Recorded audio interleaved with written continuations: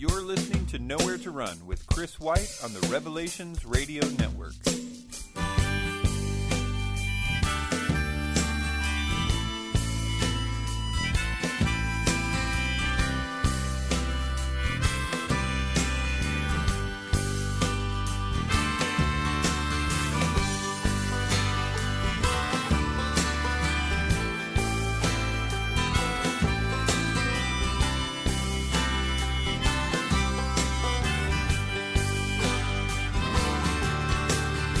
Hey everybody, what's up? Welcome to Bible Prophecy Talk and Nowhere to Run. My name is Chris, and it's good to be back with you. I decided to take a bit of a break after the publishing of the latest book, and finally I'm getting back into podcasting and putting out videos.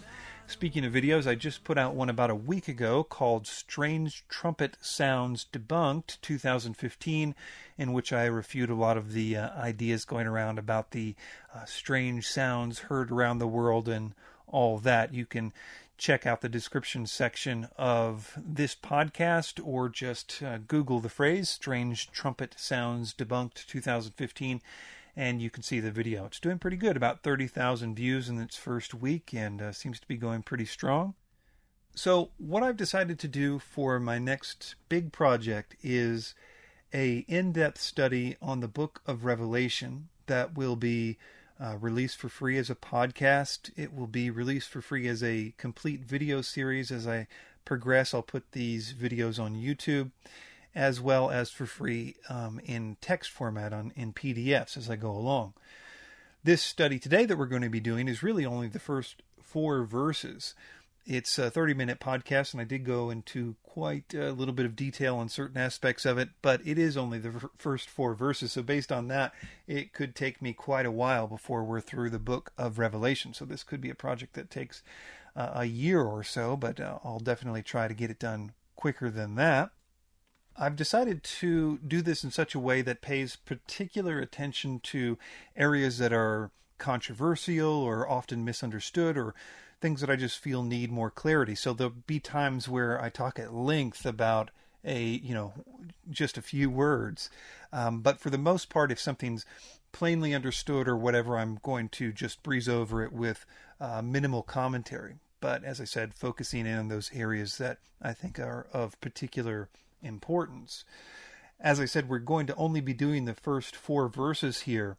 You might notice a lack of an intro, so I'm not going to talk about the date of Revelation or the structure of Revelation or those kinds of things yet. I plan on doing those introductory remarks at the end of the study. I feel sometimes it's a little better to wait until you're done with something to write an intro. It seems a little backwards, but the first podcast will be the last one that I do. All right, so without any further ado, let's begin this study, this journey through the book of Revelation, starting with verses 1 through 4. Revelation chapter 1. Revelation 1, verse 1. The revelation of Jesus Christ, which God gave him to show his servants things which must shortly take place, and he sent and signified it by his angel to his servant John. The revelation of Jesus Christ. The word revelation means an unveiling or a revealing. This could either mean a revealing of information about Jesus Christ, or a revealing of information by or from Jesus Christ. Both are possible, and indeed appropriate, since the book of Revelation does give us a deeper understanding of Jesus Christ. But it also says quite clearly that it was given to us directly from or by Jesus Christ. Given the direct context, it seems more likely to refer to the fact that this revelation was given to the church by or from Jesus Christ, since the phrase is followed by a declaration of the chain of custody. It says that it was God that gave this revelation to Jesus, who then gave it to the church via an angel to John. But again, both views are possible, since there can be no doubt that the book of Revelation is full of information about Jesus Christ and shows us clearly who he is and what he will do. Things which must shortly take place. There is a lot of speculation about this phrase. Some see this as a conflict of sorts, since it seems clear that most of the events in the book have not yet occurred. Considering that it has been close to 2,000 years since the book was written, it has led people to wonder why John would use the phrase, "things which must shortly take place," if the events did not come to pass immediately after its composition. Preterists and partial preterists hold to the position that this phrase proves their view that the majority of prophecy was fulfilled in 70 A.D., when the Jewish temple was destroyed by the Romans. They insist on an early date for the composition of Revelation, pre-70 A.D., in order to make this particular case. One notable problem, particularly for the partial preterist view, is that this same phrase also appears in the last chapter of Revelation, 22:6, and infers that the things which must shortly take place include all the things mentioned up to that point in the book, which would necessarily include not just the day of the Lord judgments, but also the bodily return and the setting up of the kingdom of God. The latter two of these three events, the partial preterists would agree, have not yet occurred. In other words, because this phrase appears at the beginning and end of Revelation, it prohibits the partial preterists from picking and choosing which events will shortly take place. And if they wish to be consistent, they must either become full preterists, who believe that even the prophecies of Jesus' second coming occurred in 70 A.D., or they must find some other way to understand this phrase. The full preterist position is very rare, and in this author's opinion is not worthy of a full treatment of its failings at this point. Premillennialists like myself, who see the prophecies in the book of Revelation as having not yet occurred, also have differing opinions about how to understand this phrase. John Walvoord and many subsequent commentators suggest that the Greek word "entochai," here translated as shortly, can also be translated as swiftly. Walvoord and others would therefore argue that the phrase should not be understood as the things needing to come to pass shortly after John wrote them, but rather that when they do come to pass, they will do so swiftly, in rapid succession of one another. While it is true that the Greek word "entochai" can be translated as swiftly or shortly, numerous instances of the words being used in both ways can be found in the New Testament, it does not seem that Walvoord is correct in saying that swiftly is meant in this case. I say this for several reasons. The first reason is because in the next verse, Revelation 1 verse 2, it seems to reiterate the shortly aspect of entochai when it says, "for the time is near." Here, the Greek seems much more clear that the events are expected to be near, or close at hand, and not just that they will occur rapidly when they do come. The second reason is because in the last chapter of Revelation, there are several instances of the same sentiment. I have already mentioned that in Revelation 22 verse 6, the exact same phrase, "shortly take place," is used. In addition, Jesus uses the phrase, "I am coming quickly," 3 times. However, the clearest phrase is found in verse 10 of chapter 22, where it says, quote, "And he said to me, do not seal the words of the prophecy of this book, for the time is at hand." Since it is not possible to reconcile all of these temporal phrases to Walvoord's view that only the speed of the events, and not the period of time between the prophecy and the event, is meant, we must look for an explanation of this phrase elsewhere. I agree with Alan Kirshner and others that these temporal phrases in Revelation, like "things which must shortly take place," "the time is near," and "the time is at hand," express the same expectancy found throughout the New Testament. The apostles saw it as the duty of the church to expect Christ's return in their lifetime and to be diligent and watchful as a result. This attitude of expectancy, believing that the return of Christ would come at, quote, "an hour they did not suspect," and therefore must always be ready for, was taught to them by Christ himself, Matthew 24:42-51.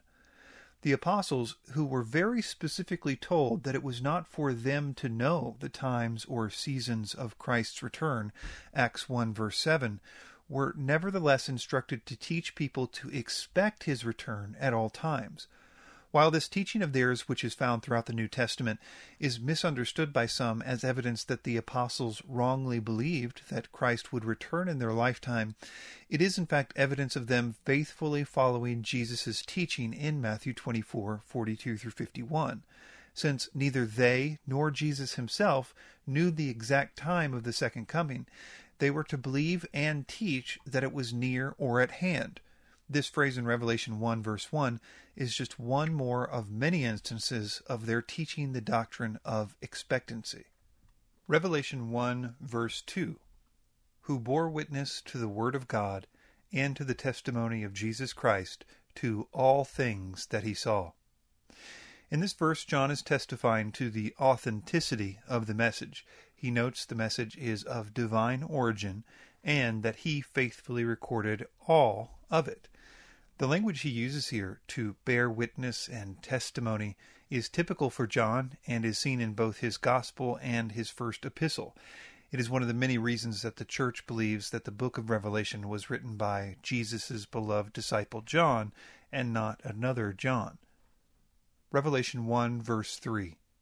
Blessed is he who reads and those who hear the words of this prophecy and keep those things which are written in it, for the time is near.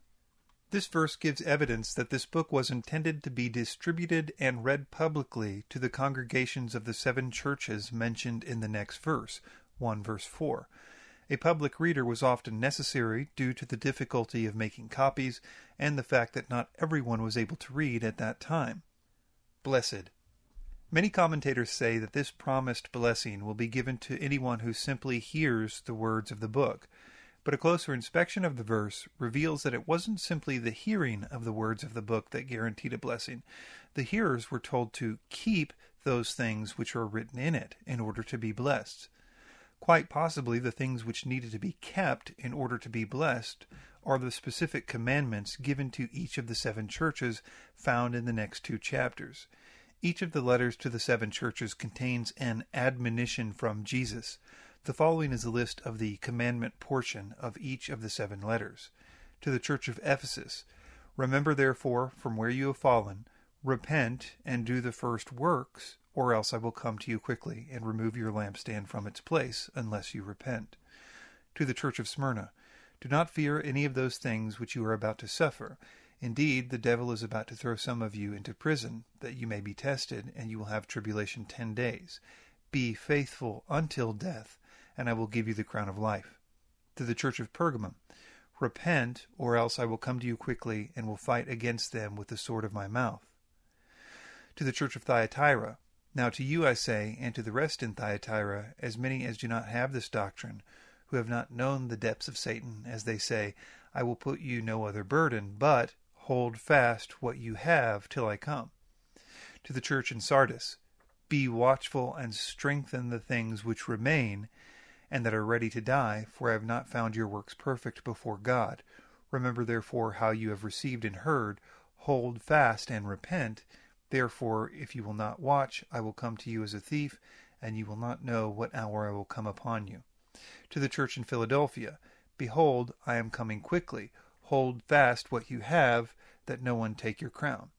To the church in Laodicea, I counsel you to buy from me gold refined in the fire, that you may be rich, and white garments, that you may be clothed, that the shame of your nakedness may not be revealed, and anoint your eyes with eye salve, that you may see. As many as I love, I rebuke and chasten. Therefore be zealous and repent. One piece of evidence that gives weight to this theory that the things that were to be kept in order to receive the blessings are actually found in the commandment portions of the letters to the 7 churches is the phrase found in the last part of Revelation 1 verse 3, for the time is near. For the time is near. This phrase is often overlooked by commentators, but it is crucial to understanding the nature of the blessing promised to the readers spoken of in Revelation 1 verse 3. The for tells us that the reason a person would be blessed if they hold fast or keep the words of this prophecy is because the time is near.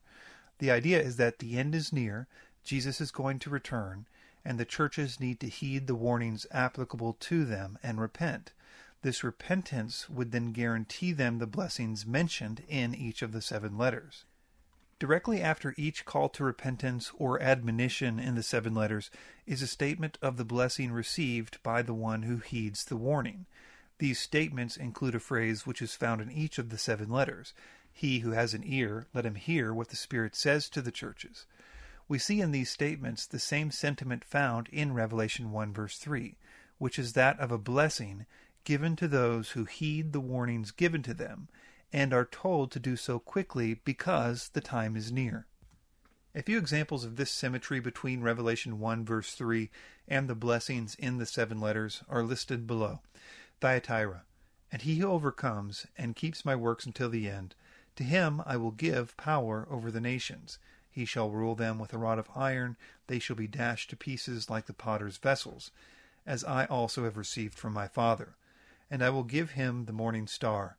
He who has an ear, let him hear what the Spirit says to the churches. Pergamum. He who has an ear, let him hear what the Spirit says to the churches. To him who overcomes, I will give some of the hidden manna to eat, and I will give him a white stone, and on the stone a new name written, which no one knows except him who receives it. So the blessing spoken of in Revelation 1:3 is given to the person who not only hears the words of the prophecy, but holds fast to the admonitions given, and therefore is known as an overcomer. As we will see when we study the 7 letters in detail, each letter was written to churches in the past, but also to those of all generations, for the same purpose, to warn them that the end was near, and that they needed to shape up if they expected to be able to endure the trials that would come upon the church in the last days. It tells anyone who has an ear to heed the warnings to these churches, and thereby receive the immeasurable blessings described in each of the letters. Revelation 1 verse 4. John, to the 7 churches which are in Asia, grace to you and peace, from him who is, and who was, and who is to come, and from the 7 spirits who are before his throne. John, to the 7 churches which are in Asia. This begins John's greeting to his immediate audience. The 7 churches, which are individually listed in Revelation 1 verse 11, were in Asia Minor, a Roman province located in modern-day western Turkey. Grace to you and peace. This is a typical greeting for New Testament epistles. A similar construction is also found in John's 2nd epistle and in many of the letters sent by the apostles Paul and Peter. From him who is, and who was, and who is to come. God uses this phrase to describe himself later in Revelation 1 verse 8. I am the Alpha and the Omega, the beginning and the end, says the Lord who is, and who was, and who is to come, the Almighty. The 4 cherubim around the throne use a similar phrase to describe God in Revelation 4:8. And the 4 beasts had each of them 6 wings about him, and they were full of eyes within. And they rest not day and night, saying, Holy, holy, holy, Lord God Almighty, which was and is to come. It seems clear that in this verse the phrase is used to describe God the Father, since the greeting is also said to be from Jesus Christ in the next verse, and it seems unlikely that he would be named twice. That being said, it is also very clear that Jesus uses the title Alpha and Omega, the phrase that is connected to the is and was and is to come in Revelation 1 verse 8, to describe himself a few verses later, Revelation 1 verse 11, and then again in Revelation 21:6 and 22:13. This then appears to be one of the many ways that the divinity of Christ is expressed in this book, and we will see many more as we progress. Though many, in fact most commentators claim that this phrase is and was and is to come is constructed in such a way as to reflect the name Yahweh, which traditionally means I am that I am not as sure as they seem to be about that. My hesitation derives mostly from the apparent difficulty of translating the divine name.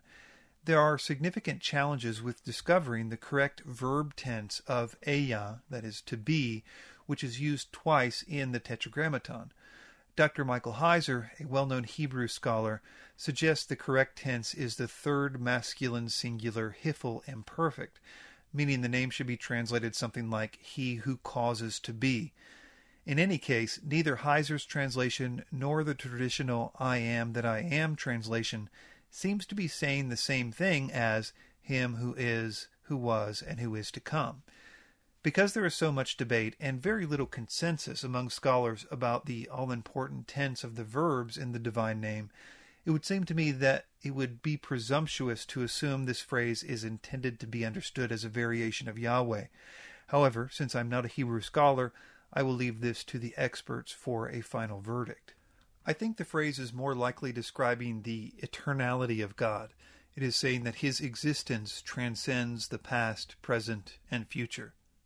From the seven spirits who are before his throne. There is a good deal of debate as to who or what these seven spirits before the throne of God are. Some say it's a reference to the Holy Spirit, while others maintain that the seven spirits are angels that preside in the throne room of God.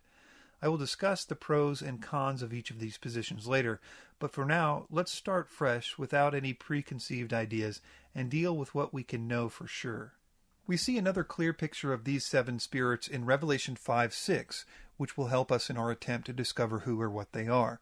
It says, "And I looked, and behold, in the midst of the throne and of the four living creatures, and in the midst of the elders, stood a lamb, as though it had been slain, having 7 horns and 7 eyes, which are the 7 spirits of God, sent out into all the earth." And again in Revelation 4:5, "And from the throne proceeding lightnings, thunderings, and voices, 7 lamps of fire were burning before the throne, which are the 7 spirits of God." Revelation 3:1 says, "And to the angel of the church in Sardis write, These things says he who has the 7 spirits of God and the 7 stars. I know your works, that you have a name, that you are alive, but you are dead." Based on these 3 passages, we can gather a few facts about the 7 spirits. There are 7 of them, Revelation 1:4, 4:5, and 5:6. They are before God's throne, Revelation 1:4, 4:5. They are Jesus' eyes, Revelation 5:6. They are sent out into all the earth, Revelation 5:6. Jesus has them, Revelation 3:1. They are horns, Revelation 5:6. They are burning lamps of fire, Revelation 4:5. The idea that the 7 spirits are God's eyes have a very interesting connection to the Old Testament. Zechariah 4:10 says, "For who hath despised the day of small things? For they shall rejoice, and shall see the plummet in the hand of Zerubbabel. With those 7 are the eyes of the Lord, which run to and fro through the whole earth." In Zechariah 4:10 it says, God has 7 eyes, and these eyes go to and fro through the whole earth. This covers 2 of the characteristics of the 7 spirits listed above. Zechariah also mentions that God has 7 eyes in another place, Zechariah 3:9. The idea that God's eyes go to and fro throughout the earth is mentioned multiple times in the Bible. One example is found in 2 Chronicles 16:9, which says, "For the eyes of the Lord run to and fro throughout the whole earth, to show himself strong on behalf of those whose heart is loyal to him. In this you have done foolishly, therefore from now on you shall have wars." Revelation 4:5 tells us that the 7 spirits are burning lamps of fire before God's throne. This has an interesting connection to God's eyes, since God/Jesus' eyes are described as burning lamps of fire on several occasions as well. Daniel 10:6, Revelation 1:14, 2:18, and 19:12. So at this point, we see that Jesus/God's eyes have the following characteristics. There are 7 of them. They go to and fro throughout the earth. They are burning lamps of fire. It would be easy to stop here and say that the 7 spirits are simply symbolic representations of God's eyes and nothing more. However, it is a little more complicated than that, as there are several good reasons to believe that these 7 spirits are literal spirits, or angels, who are often symbolically portrayed as burning lamps of fire before the throne, or God's eyes.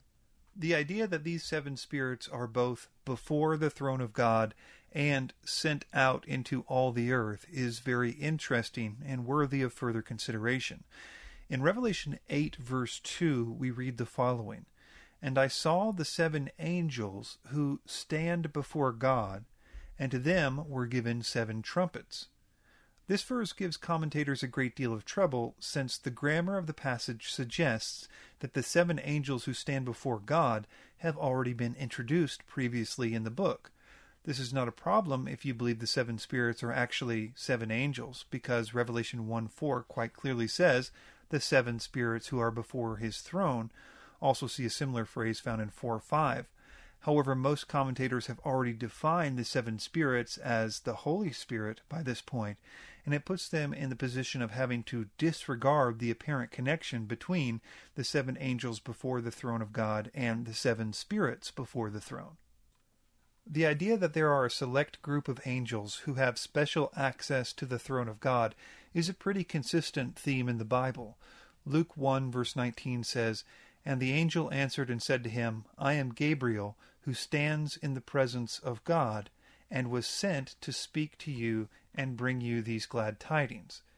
This is an interesting verse because not only does Gabriel say that he stands in the presence of God, but also that he was sent by God on this special mission.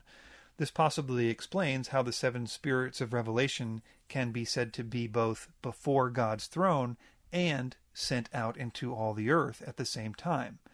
That is, if, like Gabriel, they have special access to the throne of God, but are frequently dispatched to the earth for divine missions. Another case where angels are said to be sent to and fro throughout the whole earth is found in Zechariah chapter 1. Zechariah 1:10 says, "And the man who stood among the myrtle trees answered and said, These are the ones whom the Lord has sent to walk to and fro throughout the earth." Also see Job 1:6-7, where the sons of God are before the throne and described as walking to and fro throughout the whole earth. The idea that God has seven particular angels before his throne that perform various duties for him, including going in and out from the presence of God, is a consistent theme in the non-canonical apocryphal literature. Tobit 12:15 says, "I am Raphael, one of the seven holy angels, which present the prayers of the saints, and which go in and out before the glory of the Holy One." Although it is certain that these extra-biblical texts are not to be given any serious consideration in determining the truth of this matter, it is nevertheless interesting that the various elements which we have already seen in Scripture are reflected here. One such extra-biblical source, 1 Enoch, is interesting because sections of it were quoted by Jude 1:14, and thus has slightly more credibility than other such documents. In 1 Enoch 20, verses 1-8, the seven angels before the throne are named. Included in the list of names are Gabriel, Raphael, Michael, and 4 others. The reason I am bringing up 1 Enoch, however, is because I think it helps us to make sense of why these seven spirits are equated so strongly with the eyes of God. Enoch calls these seven angels the angels who watch. This has a biblical connection as well, because in the book of Daniel, chapter 4, verse 17, Daniel calls the particular class of holy heavenly beings that decreed Nebuchadnezzar's chastisement watchers. While not perfectly clear, it is possible to come to the conclusion using only accepted canonical text that these seven spirits are symbolically portrayed as God's eyes because they are commissioned by God to go to and fro on the whole earth and watch for certain things. However, if Revelation 8:2 is also speaking of the seven spirits, then we must conclude that these spirits also have the job of being God's agents to carry out his wrath, since in that case they are the same seven angels who blow the seven trumpets. If this is the case, it might explain why these seven spirits are also called seven horns in addition to eyes. Revelation 5:6 says, "And I looked, and behold, in the midst of the throne and the 4 living creatures, and in the midst of the elders, stood a lamb as though it had been slain, having 7 horns and 7 eyes, which are the 7 spirits of God sent out into all the earth." In the Bible, horns are used metaphorically for strength, Deuteronomy 33:17, and honor, Job 16:15, Lamentations 2:3. Horns are emblems of power, dominion, glory, and fierceness, as they are the chief means of attack with animals endowed with them. Daniel 8:7, 1 Samuel 2:1, 1 Kings 1:39, 22:11, and Joshua 6:4. Since all of God's wrath in the book of Revelation was carried out by angels, most often through a particular set of 7 angels, it could explain why the 7 spirits are also called horns. That is because they are God's primary means of attacking his foes in this case, or perhaps as a symbol of his strength. It should be noted here that although it seems clear that the seven spirits in Revelation 1:4 could easily be connected to the seven angels with the trumpets in Revelation 8:2, there is no direct connection to these angels and the seven angels over the seven churches, which will be introduced later in chapter 1, nor to the seven angels who carry the seven bowls of wrath in Revelation 15. This is not to say that they are not the same group of angels. They certainly could be, and I even tend to lean in that direction, but there is no clear link that I can find in order to say for sure that they are the same group of seven angels. I will now move on to discussing why I think the seven spirits are not the Holy Spirit. The Holy Spirit is never said to be seven spirits in Scripture. This problem is often dealt with by proponents of the Holy Spirit view by pointing to Isaiah 11:2, which says, "The Spirit of the Lord shall rest upon him, the Spirit of wisdom and understanding, the Spirit of counsel and might, the Spirit of knowledge and of the fear of the Lord." They would say that the Holy Spirit is here pictured with seven attributes. I'm not sure how this got past the fact checkers of the early commentaries, but there are only 6 attributes listed here, not 7. This is made even more strange when you realize that virtually every commentary on Revelation 1:4 in the last 100 years points to this verse as proof that the Holy Spirit has 7 attributes and thus should be seen as the 7 spirits of Revelation 1:4. Probably the best argument for the Holy Spirit view of the 7 spirits concerns the way that the 7 spirits are referred to in the greeting found in Revelation 1:4-5, which says, "John, to the 7 churches which are in Asia, grace to you and peace from him who is, and who was, and who is to come, and from the 7 spirits who are before his throne, and from Jesus Christ, the faithful witness." Because this greeting places the beings in this order, God, the 7 spirits, and Jesus Christ, it would seem to be inappropriate for John to mention mere angels in such an exalted context. This, however, would not be the first time that a certain class of angels was mentioned in the context of God the Father and Jesus Christ. 1 Timothy 5:21 says, "I charge you before God and the Lord Jesus Christ and the elect angels that you observe these things without prejudice, doing nothing with partiality."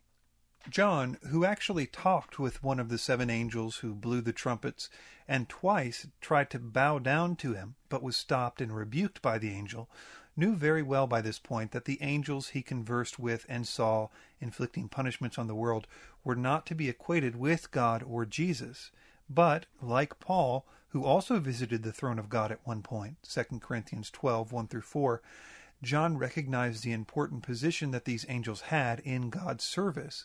And like Paul, John does not mean to exalt these angels above their station, simply because he mentions them in context with God and Jesus in his greeting. Thanks for listening. If you would like a free copy of the Christianity 101 DVD, which contains 8 gigabytes of audio, video, and text of various discipleship materials on a data DVD, please go to any one of my websites and look for the Christianity 101 button. It's totally free, and I'll ship it to you wherever you are in the world. If you would like to support this ministry or any of the others that I do, please consider a tax-deductible donation, which can be sent by PayPal using the email chris@chriswhiteministries.com or by clicking the PayPal button on any one of my websites. Another great way to support this ministry is by writing a review of the podcast on iTunes or writing a review of my books on Amazon. Reviews figure very prominently into the ranking algorithms of both of those websites, and the higher they rank, the more people that can be reached. Thanks for your time and for subscribing to this feed.